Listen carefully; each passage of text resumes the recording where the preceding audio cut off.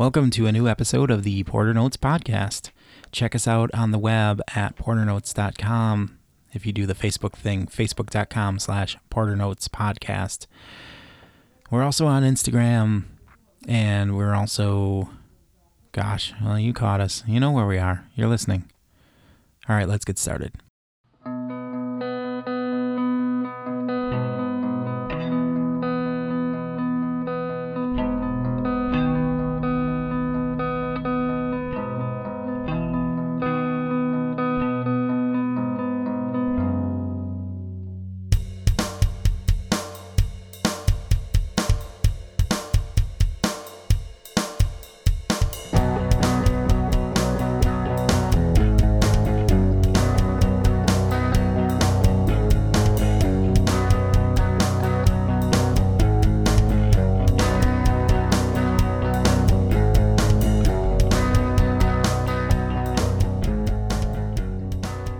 Hey everybody, this is Alex, and I would like to thank you and welcome you to a new episode of the PorterNotes podcast. This is the fourth episode in our ongoing series, which is entitled Faith in Modern Times. In this episode, I have an interview with Rabbi Forrester from the Beth Israel Center in Madison, Wisconsin. It was a great interview. She's a great lady and very knowledgeable and very friendly, and I really enjoyed the time that we spent chatting. And in fact, I think that there's going to be a second chat between the two of us in the future. So keep an eye out for that. I just wanted to thank everybody who has been listening. If you're new to the podcast, it's pretty simple, really. We sit down, we chat, and then afterwards, Lori, my wife, and I, we chat some too. It's a lot of chatting. Chatting here, chatting there, chatty. So I hope that you enjoy this interview with Rabbi Forrester from the Beth Israel Center. I'm just going to take a quick second here to do some housekeeping and remind you all to please stay safe and healthy and do the right thing. We all know what that is. And, okay, maybe we don't all know what that is, but I think that we all have a pretty good idea of what that is. Stay tuned after the interview with Rabbi Forrester for the podcast wrap-up between Lori and I. And do feel like you can contact us at any time. Email kettleandcup@gmail.com or porternotes@gmail.com is another way to get in touch with us. Just let us know that you're out there listening. We really appreciate that. We're open for questions. We're open for suggestions. You can also check us out on our Patreon page, patreon.com/PorterNotes. Well, it's all PorterNotes. So if you look up PorterNotes, you're going to find me, Lori, one of us, both of us, something to do with the podcast and all the other things that we do. So check it out and enjoy this interview with Rabbi Forrester of the Beth Israel Center.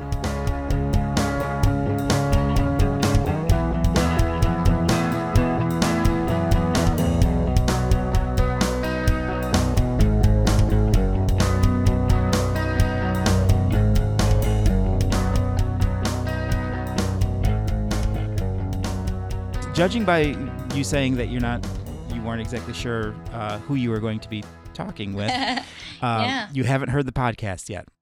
Right.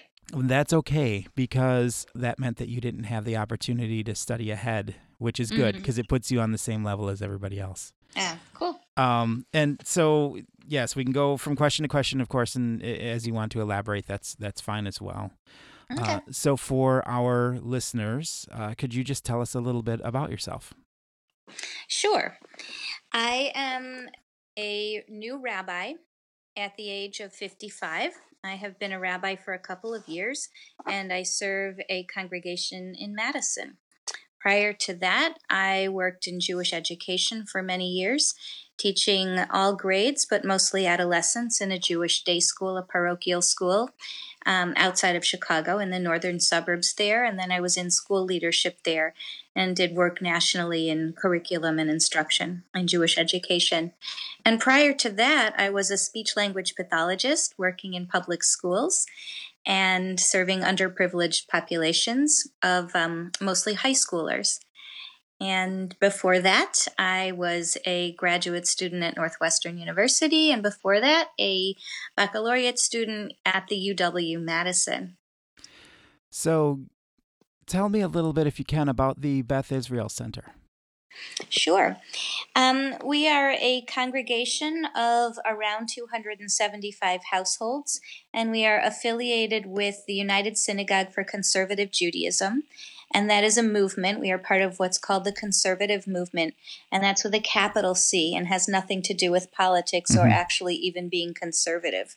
But it speaks to a philosophical orientation, which is about conserving traditional practices and understandings of how we evolve practice, while at the same time being open to modernity, using tools of modern scholarship, and evolving our tradition with a sense of progressive willingness and excitement. How long have you been in the position of rabbi there? Almost 2 years. Bring me back a little bit, if you could. When did you know that there was a higher power? Describe when that calling came to you. Since I was very, very young, I have felt close to a higher power, if you want to call it that. I feel it very internally. I would say I have been aware of a transcendent power, the sense of being part of something universal. And I felt that way since I was a young child. And how do you live out your faith? I'm a practicing Jew who holds to standards of Jewish observance that relate to various rubrics of things that Jews do in concert with Jewish law and tradition. So what this means is that I have many, many practices that inform my sense of who I am as I walk in the world. I eat kosher food and only kosher food. I don't eat food that is cooked in vessels that are not kosher, that are not in a kosher kitchen. Unless they're in a completely vegan or vegetarian setting. I make blessings before I eat, privately, but I make blessings before I eat, blessings after I eat. Those are very significant practices. Even when I have a drink of water, there's a blessing.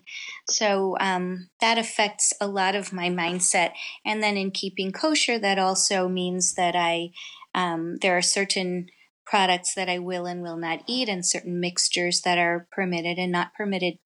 My week is oriented very much around the Jewish Sabbath, which is a 25-hour period from Friday at sunset, when the sun is going down, to Saturday when the sun has set at night and it's dark outside. And during that time, I am off electricity, off technology, and just living in the natural created world and focusing on relationships with real people who are right there in the area, and books and prayer and being outside. Also focusing internally on the parts of my humanity that kind of get ignored as I'm busy through the week. So that's pretty fundamental. I pray during the day, every day. There are certain prayer services that observant Jews do or participate in during the day, either individually or in a group. So very often I'm leading a group in prayer. And when I'm not doing that, I'm very often praying on my own at those times of day, morning, afternoon, and evening. How do you want people to see you in terms of your faith? I want people to see me as someone who is informed by being part of an historic way of life that is open to modernity and is first and foremost mindful and attentive to the present moment. I also would say that I would want people to see me as somebody who's a thoughtful practitioner of a faith, and someone who takes joy in working with faith practices to help find contemporary meaning in them and contemporary understandings that help not only me to flourish in my life, but others as well. Do you ever question your faith? Oh, yes. Can you give me an example of what that looks like? Are you talking about faith in God in particular? Sure. Like question Sure. where God is, if God is, what God does? Mm-hmm. Sure. Jewish people believe that's actually a fundamental requirement that a thinking person must question. Otherwise, we're really not being honest with ourselves and with God. So, yes, many times in my life I have questioned whether God is interested in what's going on in the world and why God chooses to act the way that God may act in the world. I've spent a lot of time thinking about God and what God may be and what God is not, and have come to a place where I don't question very often. Sometimes I would say I would like God to be easier and more simple than maybe I believe God is. So I wouldn't say so much that I have crises of faith as much as I sometimes wish that God were the notion of God that I thought God might have been when I was much younger. How do you know that your faith is bringing about positive results, either for yourself or members of your congregation? I don't know that members of my congregation share the same understandings of how God is and operates in the world, but I certainly share different ideas that might be helpful.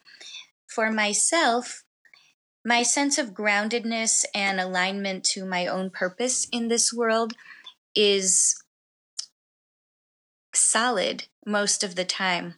And when it is, that's when I feel that my faith is strongest. Have you ever been faced with somebody that you just couldn't reach? Yes, but I don't see it as my task to bring faith to other people.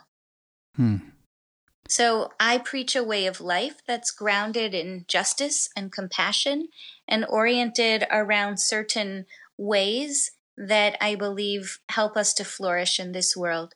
And so a person's particular faith beliefs, their beliefs about what God might be and how God might act, are really not something that I need to take ownership, responsibility, or any kind of proprietary interest in. Do you feel that there's possibly anyone who could truly be lost then? Yes, there are absolutely people who feel that they are lost and act as if they are lost. Yes. Let's move on to talk a little bit in kind of a broader sense. Sure. In moments of real human tragedy, how do you keep your faith? I don't hold God responsible, so that helps a lot. I don't believe that tragic things are ordered by God to particular people at particular times and for particular reasons. So we live in a wonderful world that also has aspects of randomness, or the ways in which nature behaves are the ways in which nature behaves. And it's a great gift to live in this world. It's also sometimes a dangerous place. And that just is.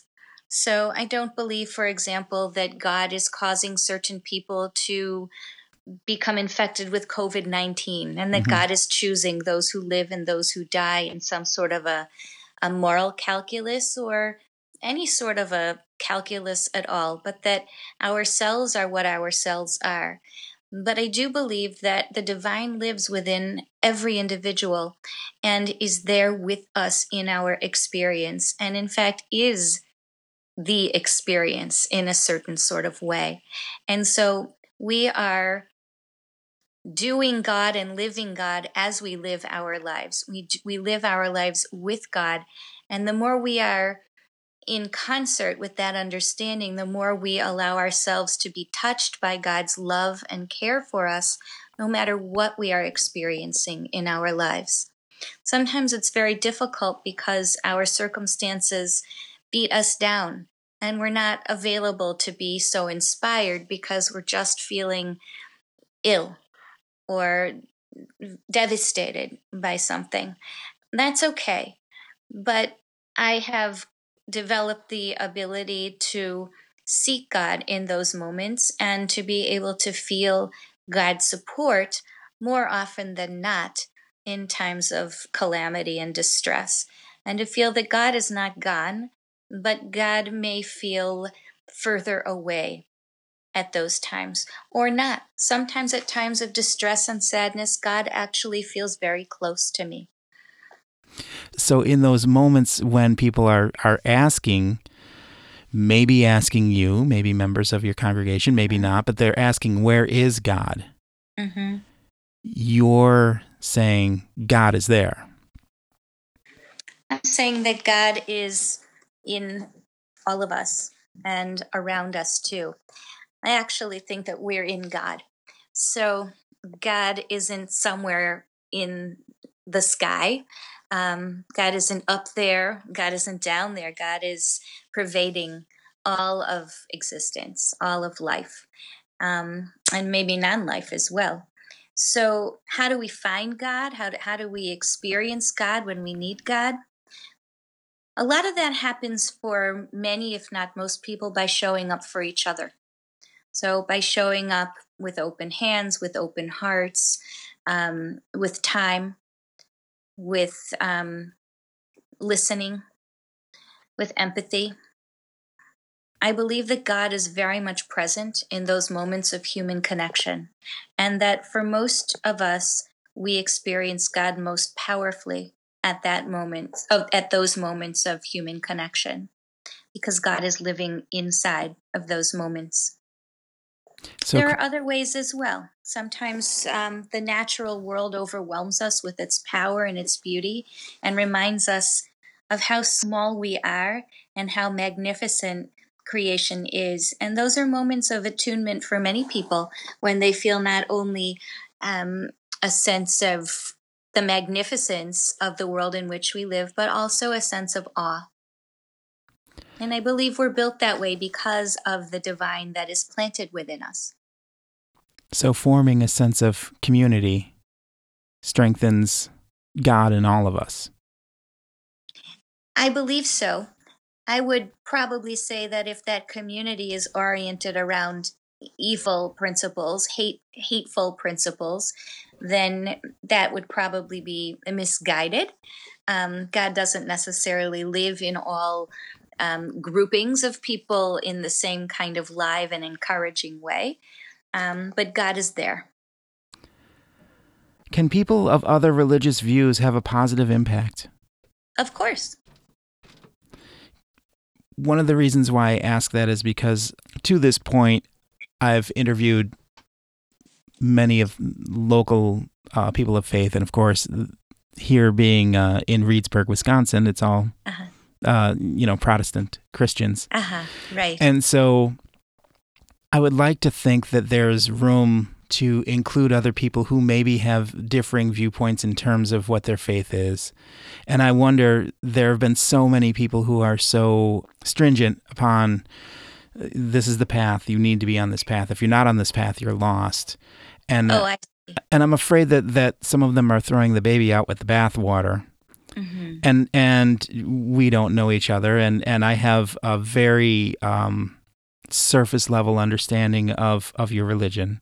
Mm-hmm. I do have some relatives who are Jewish but not Orthodox in any way, and so it's a little more than a bar mitzvah and breaking glass at the wedding, and that's about it. Sure. Yeah. So I wonder, given the position that you're in, and having people who follow your teachings or follow your lead, if that's something that you think is something that you portray and as a benefit to people, to know that even though people don't necessarily call God by the same name, there's some benefit to the works that they do. Absolutely. So Jewish people believe, and this is a foundational principle of Judaism, that righteous people of any faith or of no faith may all have a share in what we call the world to come. We don't really know what we are talking about by heaven in particular, but we have thoughts about what that might be. to put it more simply, we believe that people of all faiths and all ways of life are equally have equal access to divine reward because they have equal potential for being good and doing good, and for that being recognized on all levels of their being. As a Jewish woman and now rabbi, is there any part of the Old Testament that you take issue with? There are problematic texts. We call it the Hebrew Bible because we don't have a New Testament. We have an evolution of a great deal of literature, beginning with the Hebrew Bible and going from there. But it doesn't include what many call the New Testament or the Quran, for example. Yes, there certainly are problematic passages, and I don't find them problematic in the sense of maintaining a faith or allegiance to being part of the Jewish people. It's even fun sometimes to unpack those texts in light of their context, in light of their vocabulary, in light of what they may come to mean. So I do not believe that the Bible is meant to be taken literally. There are parts of the Bible that feel like they're meant to be read as a quasi-history, and others that are meant to be read as law, others that are meant to be read as poetry. There are stories that are contextual to a particular ancient mindset, and there are also commandments that are particular to a particular ancient mindset. That's fine. Some of those are problematic on the surface, but we are able to work with them and be inspired by the stories that we have, the narratives that we have, and even very much by the laws that we have. They're meant to do something very good. They're meant to be about compassion and justice. And when that doesn't ring true in the modern world, we have the tools to adapt them. With human tragedies in modern times spanning the globe, what is something people can hold on to which can give them hope for the future? There is great good in people. There is great good in the world. We have tremendous potential. There is also great brokenness, sadness, despair, and injustice.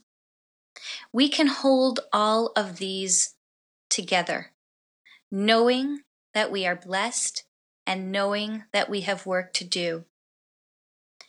The psalmist says it best when, in so many of the Psalms, he speaks of both gratitude and exaltation about the goodness in his life, and at the same time, in the same psalm, about despair, fear, and loss.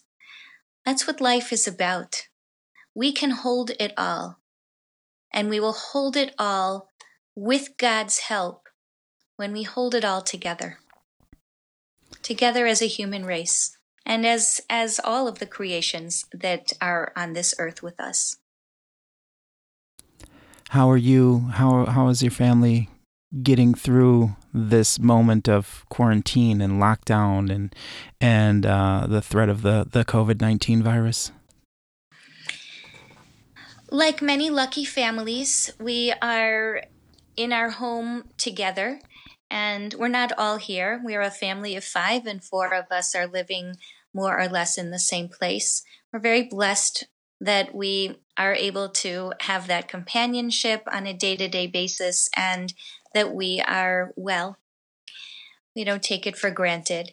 As a congregational rabbi, I'm involved with people about whom I care a great deal, who are suffering more because of COVID-19, who are losing family and friends. So this affects my own family's understanding of the pandemic, because the stories are very real for us. The people who are suffering are very real for all of us. But as a family, we're dealing with the same changes that other families are dealing with. We're stepping on top of each other. We don't have a large home. sequestering ourselves in various rooms to get our work done on screens, and lots of earphones and screens and plugs, and emerging for walks, sometimes together and sometimes not. It's an odd time. In some ways, I think it's going to come and teach us important things about resilience, about creativity, about what it means to be human together in this world. And we're also learning about the ways in which our society is fractured, and the ways in which we haven't been paying perhaps enough attention. So we're seeing in who is suffering demographically and who is dying of this disease, some of those fractures. And those things concern us. Those are things that we talk about at the dinner table. We talk about what is to be done. My wife and my sister both work in the local emergency room. Neither of them are nurses, but they work in a position that's called, they're called unit secretaries. That's what they're called. Uh-huh. And my cousin is on the front lines in Chicago. And I have various family friends who are in healthcare.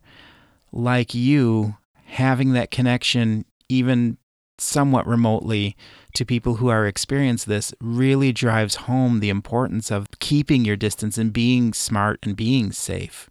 Right.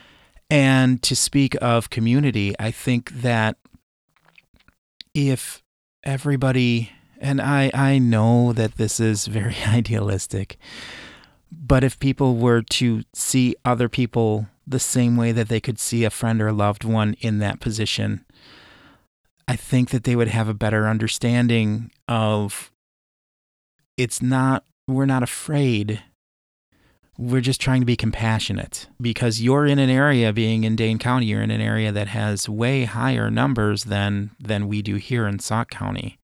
In fact, the amount of positive patients who have made their way through our hospital, confirmed positive patients, are just a drop in the bucket compared to what you have going on in the Madison area. Right. I feel very fortunate about that, but I think that having that ability to put yourself in other people's shoes, that empathy and having that compassion, is something that could really go a long way. Yes, I hope and pray that this time will breed greater compassion. And I think that it will. I think that there are those who are not ready for that, and we're seeing them on the news. But I think that many people are discovering compassion that they didn't know they had, and they're really growing and nurturing it, along with other qualities that only a difficult time like this can help us to discover and nurture, like resilience and like creativity, and like leaning into a very unfortunate and distressing reality, rather than trying to smooth it over, fill in what's missing, make everything the same, just do it virtually. It's actually a time of great suffering, and we don't need to put on a show of suffering. But if we are missing things, and if we are grieving the loss of what we knew and what we loved to do, that's part of going through a difficult time. And most of us are going to make it through this time. And I hope that we'll make it through this time stronger and more loving when it's over. Is there anything that we haven't talked about in this conversation that you would like to say now? I wonder if you have other questions about what it means for me to be a Jewish person, or what it means for a Jewish person to face this time, since you don't have much exposure to the Jewish faith. I would love for you to elaborate on that if you would care to. That would be wonderful. I appreciate that. I don't have anything specific about that. I have to, as the kids say, I have to give a shout out, actually, to one of my lifelong friends, Ronnie Friedman, who helped me refine the questions. But I kind of, even with those whom I'd had interviews with in the past, I kind of lent a little away from faith with a big capital F, and maybe more of a human connection term of faith. So please, the forum, the floor is yours. Feel free to expound upon that. I would say that although faith is a concept that comes up in Judaism, it is not the main term that we talk about. Um, I think that when one is Christian, the word faith and the concept of faith becomes much more key in the sense of having faith in Jesus as an intermediary source of love and wisdom and guidance that we don't have.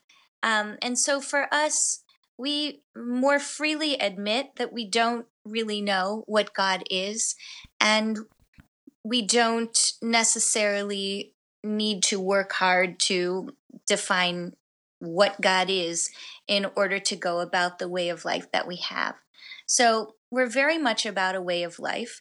And yes, there is God, but God is a word that may mean completely different things to you and to me and to the person on either side of us. And that's perfectly okay. So that's a difference that I think that we have between Judaism and Protestant Christianity, or any Christianity that I know of, actually. Mm-hmm.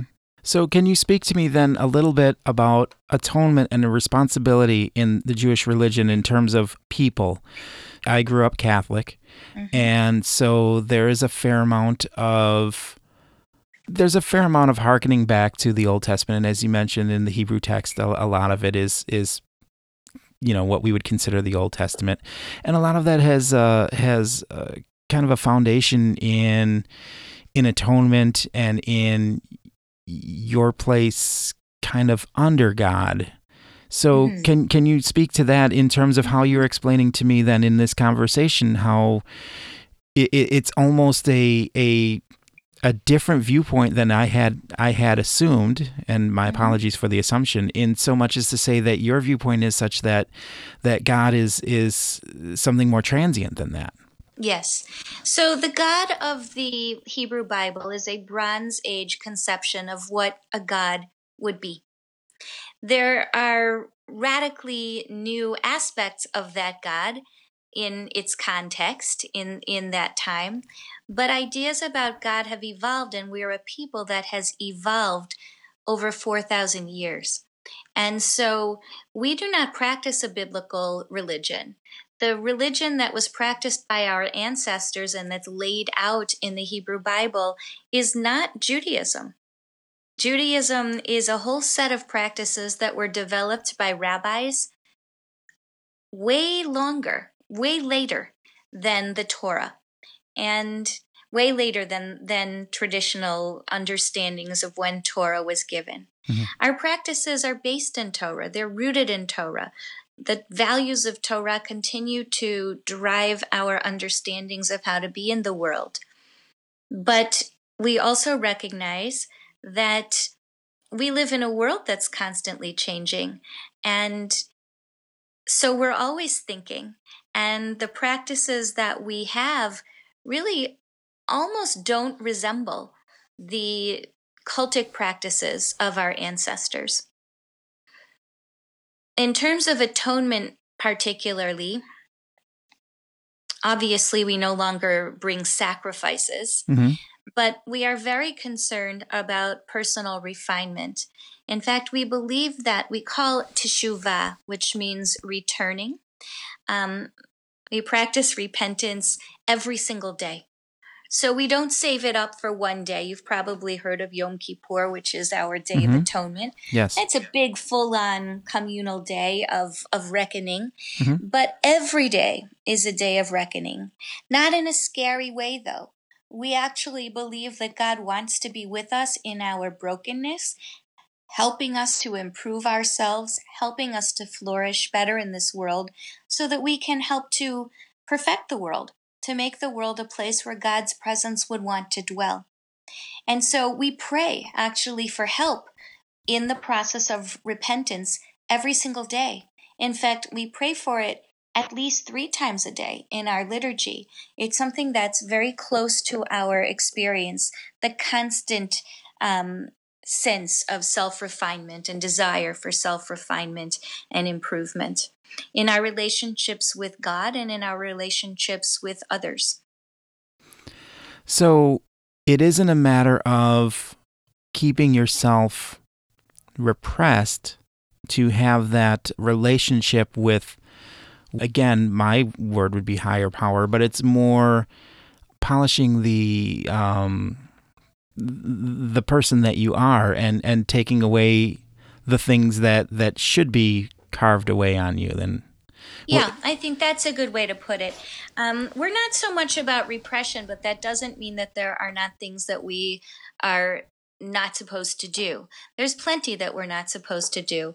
But your sense of looking at our lives with compassion and believing that God too looks at our lives with compassion and wants us to improve, and that it's not about an act of grace by which we are saved, but it's actually about personal refinement. That is where our salvation comes from. We do believe that. And different Jews are going to approach that slightly differently in terms of degree of repression, or a felt sense that there are many, many things that we do not do. So there's a broad range of Jewish practice and Jewish understanding of what is expected. But the sense of needing to repress urges and desires and all of that is not really a Jewish sensibility. There are things that we do not do, but we want to understand what is motivating the urge to do those things so that we can channel those urges in good ways, in life-giving ways. So then, getting back to what you were saying in terms of progressing the role of God, I guess, and those are my words, not yours, but I find it refreshing to hear you say that it would be reasonable. We're evolving. God should be evolving as well. So I think what I said was that notions of God have evolved. I happen to believe that God also evolves. Biblical scholars will also say that the biblical God, the God of the Bible, God's self evolves. God changes, God develops. God is a character in the Bible, and we see those developments happen in the Bible when we read it as literature. I happen to believe that God is shaped by our doings, that we directly affect what God is and how God gods, as it were. But not all Jews believe that. There's a wide range of understandings of what God is and how God does. But the belief that God also learns and evolves is a classically Jewish belief all the way back to our Bible. And what that means for moderns, I would say, ranges. I find that very interesting. If anybody has any questions pertaining to our conversation today, or if anybody wants to elaborate or just get in touch with you in any way, how can they do this? If they would like to get in touch with me, they should go to the website of my synagogue and contact me through the website. So we are bethisraelcenter.org. I really appreciate you taking this time.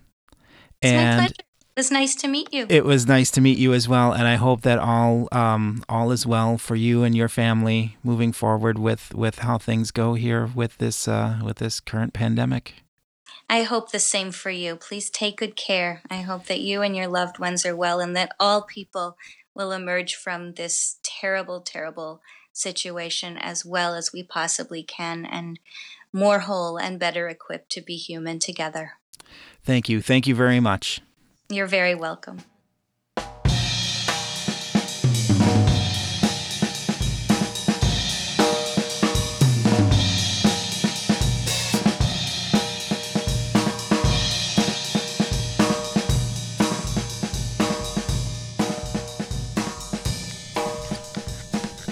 Are you going to finish up that drink box before we get started, or are you just going to save the rest of it for later?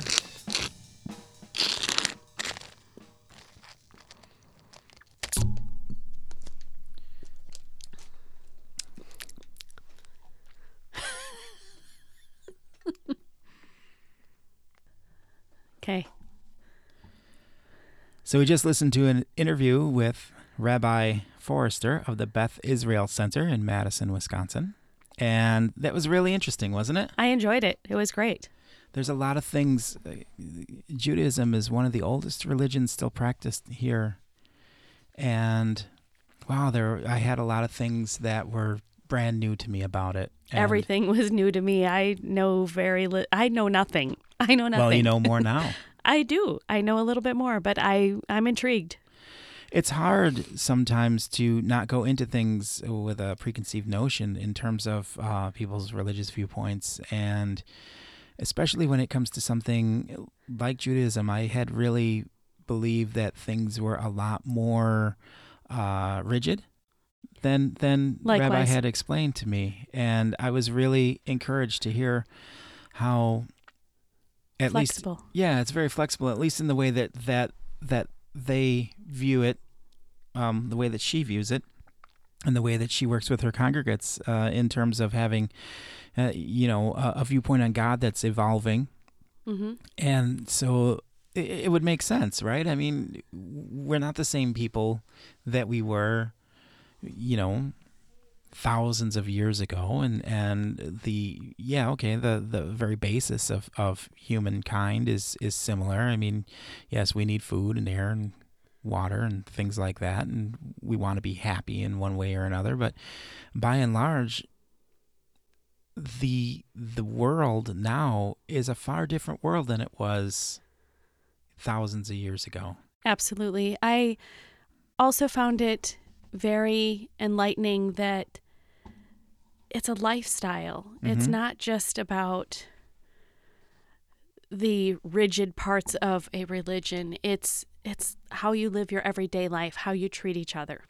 Yeah, there's still forms of ritual, and as in most religions, there are rituals. Mm-hmm. And she does, as a rabbi and as a person of faith, she continues with those rituals. But her viewpoint on God and the impact that God has on every one of us and the impact that we have on God was really refreshing to me. It was interesting. I did learn some from the interview, and I'm sure there's a lot more to learn.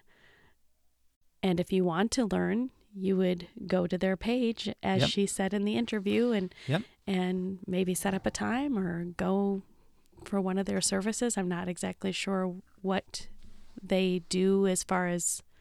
Oh, there's an outreach for sure. And Rabbi Forrester was very, very forthcoming with me. I mean, okay, what I really like about the interview is, as many of you know out there, by and large, the interviews are very loose and unscripted. Mm-hmm. Now, for this series, I did, we came up with these questions, and I did try to stick to that framework, although lots of times conversation kind of went on beyond that. And her answers to these questions, and she had never listened to the podcast before, so she didn't know. And of course, I had to rewrite them because, religious viewpoints are different between Protestants and Christians and mm-hmm. Jews. And right. So her responses were very educated, mm-hmm. very open. And it was a real joy to talk with her. And so what didn't make it in the interview afterwards was a discussion that she and I had. And she admitted that she didn't want to come off as, proselytizing and trying to get me to, I don't know, switch teams, but understand more about her religion and the religion of millions of people across the world. I have to say, I wasn't raised in a home that went to church regularly. Mm-hmm. I did not come into any kind of religion until I was a young adult. And doing this series has really been joyful for me in learning that so many religions still have that same basic concept, and that is being good to each other. Absolutely. And it's not so much about... There is that relationship between you and this higher power, whatever you're going to name that higher power. That is part of it, but more what it is about a human relationship with other humans. And I really, really appreciate that. Yeah, I agree. And I do have one more interview coming up here, and this will be the last episode of Faith in Modern Times. We might do a little wrap up after that, which is kind of gleaning what we feel are important points that were made in each interview. I feel, though, confident in saying, even looking ahead at this last interview, that there are things that we had some preconceived notions about probably every single person. Sure. And it's been very rewarding to be able to spend this time together and to be able to talk and to get into the whys. The whys. That's really the biggest thing. We know how they do certain things. We know, what it is they're doing, and we know, you can very easily do some research on the history of various philosophies and religions and viewpoints, but the why is a really big part, and we've only scratched on the surface. I mean, we could spend days interviewing people from different beliefs, lifestyles, religions, and it could be this entire podcast forever. I'm not willing to do that. But it's helpful to just get that scratch and then allow you as a listener or us as we sit here to seek out if we want to know more about that lifestyle, religion, philosophy. You're right. You're very right. In fact, one of the things that I really appreciate about this is it shows, I believe, how accessible people can be. And for those of you who I'll give you a little bit of behind the scenes. Yes, okay, so we knew Clark Peterson, and we know Clark Peterson, and we had known in the past Sonny Hyde. But Mado, I just simply sent out an email, and he was willing to discuss this.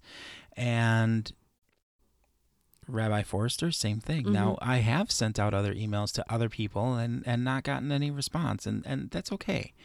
That's all right. Nobody is ever required to talk to me.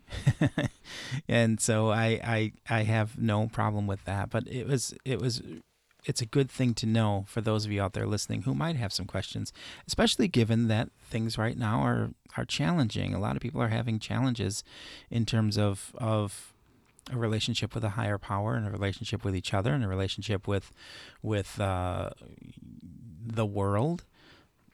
There's somebody out there. It might not be the 5 or 6 people that you're going to hear in these podcasts. It might not be Lori and I. It might not be anybody that's in your house, but there's somebody out there who is willing to take the time with you, and all you have to do is reach out. And it's so easy to reach out these days. Sure is. It sure is.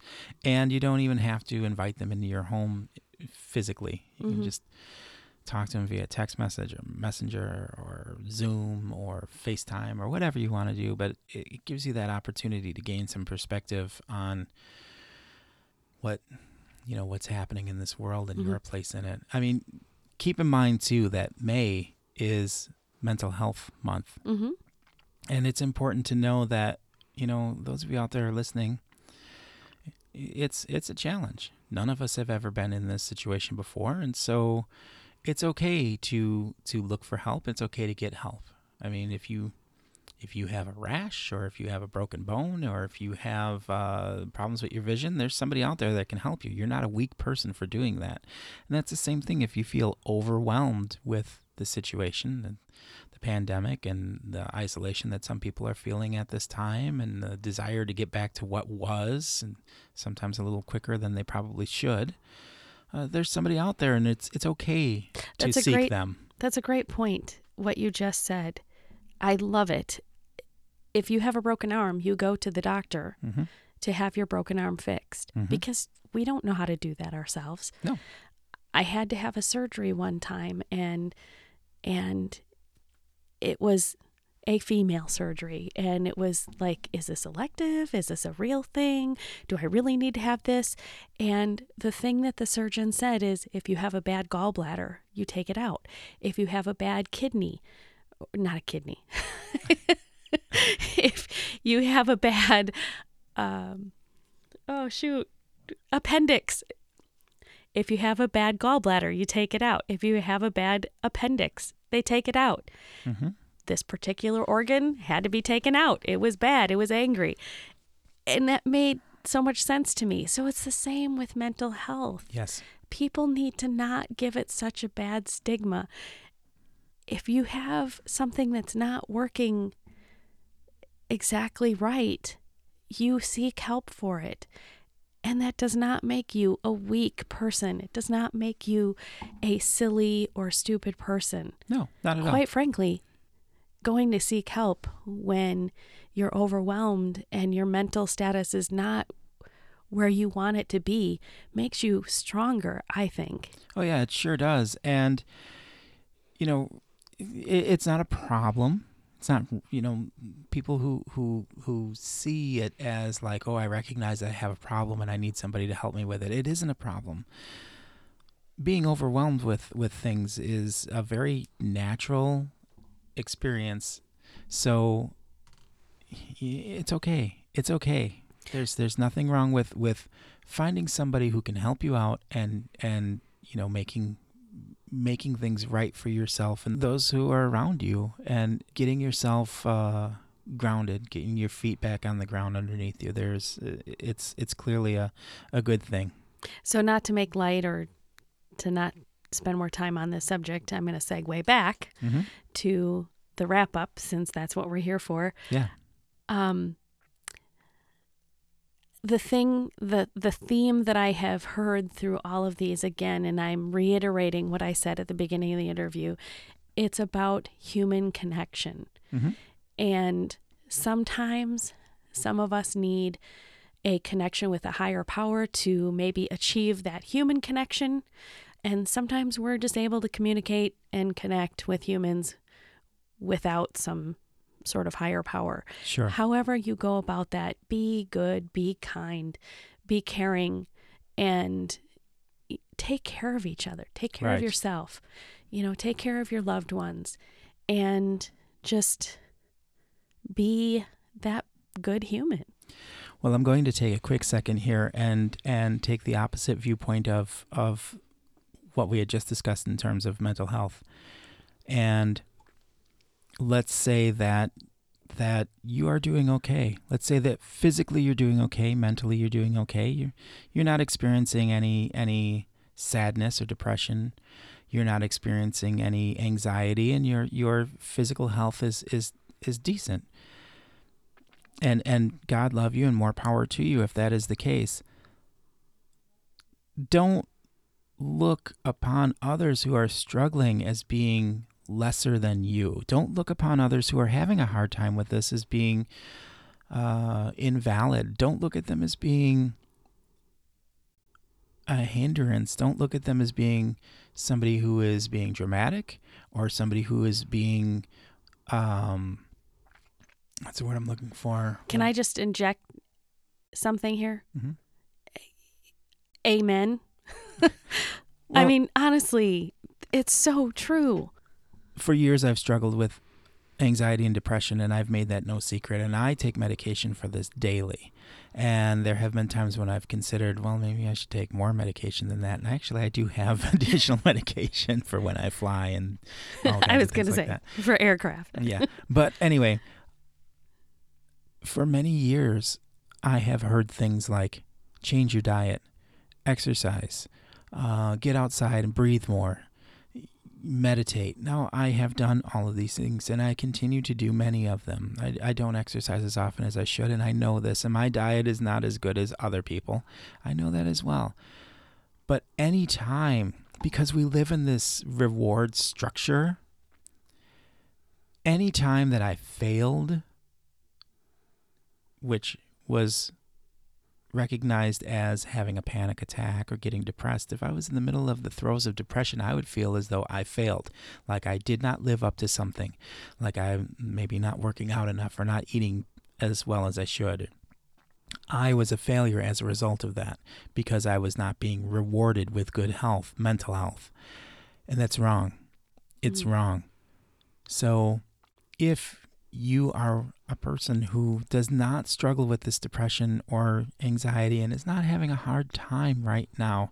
If you're a person who seems perfectly healthy and you look upon somebody who's, in front of you in the aisle at the grocery store, and they're wearing a mask and they're saddened by what's happening, don't think that they're any less of a person because they're handling it differently than you are. And don't think that what you do does not have an effect upon their life, because it does. Even if you're healthy and even if you are adjusted, there are so many things that you can do to help other people come to that same level of adjustment and happiness. And the fact of the matter is, even if you just leave them alone to do their own thing, there's such a thing as making sure that all the oars are going in the right direction. So don't belittle people. Don't paddle against where the direction that they're headed in. If you want to help people out, show, much like what we're talking about in terms of these people of faith and these various religions that we've talked to, understand that people have different struggles in this world, and you may not be having the same one that they are, or you may not be having one at all, but that doesn't mean that they're less of a person than you. And what I've learned from all these interviews is every single person that did these interviews and shared about their belief, their religion, their way of life, all have the same theme. And it's about human connectivity. Yep. It's about being good to each other. Yep. It's about being kind, empathetic, patient, loving. It doesn't matter if your belief is in this or that. It doesn't matter if you're poor or rich. It doesn't matter if your skin color is green. I don't care. Just be decent people to each other. That's the root of basic human connectivity. Yep. Is being decent. Yep. And recognizing that we're not all the same, and recognizing that your uniqueness brings something special to this world, and no one can take that away. No one should try to dampen that or darken that. Speaking of goodness, and in the final moments here of our wrap-up, we have to talk about something that is really good, which is between now and the last episode of the podcast that we've put out there, we welcomed into this world a perfect human being. a baby boy who is our grandson. Archer John Ray Birch, and congratulations to Alicia and Lucas and Kristen, who's now a big sister. And she's doing a fabulous job. Yeah, she really is. I think that it's hard on any kid to share the spotlight. Yeah. But we've been really careful and expressing our happiness and love towards both of them, and making sure that she feels that she's just as important today as she was a week ago. Yes. He's a great little guy. He's cute and he's healthy, and we're really happy about that. And the family seems to be doing really well. Unfortunately, of course, the way things are right now, we're able to view things more remotely than hands-on, which is a challenge. Yeah, it's not what people would normally have done, but this is part of the new norm, right? And well, believe me, there will be more holding in the future. Oh, of course. But we are really happy for them. And those of you who have wished us well on various levels of social media, thank you, and we really appreciate it. And we, of course, wish them all the best and happiness and health in any way that we can help. We have been doing so, and we really appreciate people. I know that sometimes things get really busy and we don't have the opportunity to say this directly. So this is a great opportunity for us, and I think that we can speak on their behalf too, that we really appreciate everybody absolutely helping out, giving good vibes and positive reinforcement and signs of love and gifts and things that have come their way and our way, and we definitely appreciate all of you out there. So thank you very much for passing on some good vibes to us and our family. We really appreciate that. Absolutely. So stay safe. Stay safe and be smart and just do the right thing by each other. Absolutely. Think about everybody else and yourself, but think about everybody else. That's really a big Sometimes part I want to wear a neon sign when I have to go into the grocery store, which has been very, very little, because I knew this beautiful little package was going to be coming. But sometimes I want to wear a neon sign that says, I have a newborn baby and I live with my elderly in-laws. Don't touch me. 6-foot bubble. I'm okay with people keeping a 6-foot bubble from you as long as I can be in the bubble. So we're just being careful. Yes. And hey, and we care about you. We do, absolutely. That's why we do it. Absolutely. I do it because those closest to me, of course, but the extended part of my heart, I also... Yeah, if you're healthy, then we can be healthy, and they can be healthy. So we care about our family, and by proxy, we care about you. So I'm going to throw this out here really quick. Please continue to listen. You're this far, so you're listening. But share the podcast with people that you know. You can become a sponsor. We definitely would love that. We currently have one sponsor, and that's Clark Peterson. We owe a shout out to him. Well, every time I post something online. Oh, that's how it is, online. Yep. I don't generally do it this way, but I'm going to, because Clark is a great guy, and so we really appreciate how he's given to the podcast, and we're open to sponsors. So please, contact us, and we'll talk you through that process. You can contact us via email, kettleandcup@gmail.com. You can check out our website, PorterNotes.com. We're on Instagram. We're on Facebook. We're on iHeartRadio and Spotify and Apple Podcasts, Google Play. Gosh, we're everywhere. That's awesome. Yes, and that new series that we're doing, which is the 30-second sound clips, which shows... those are really good. Thank you. They're fun, aren't they? They're just great. Little snippets from interviews that are out there. The most recent one was Max Shapiro, and he's a great guy, too. So all of the interviews so far have been very fun and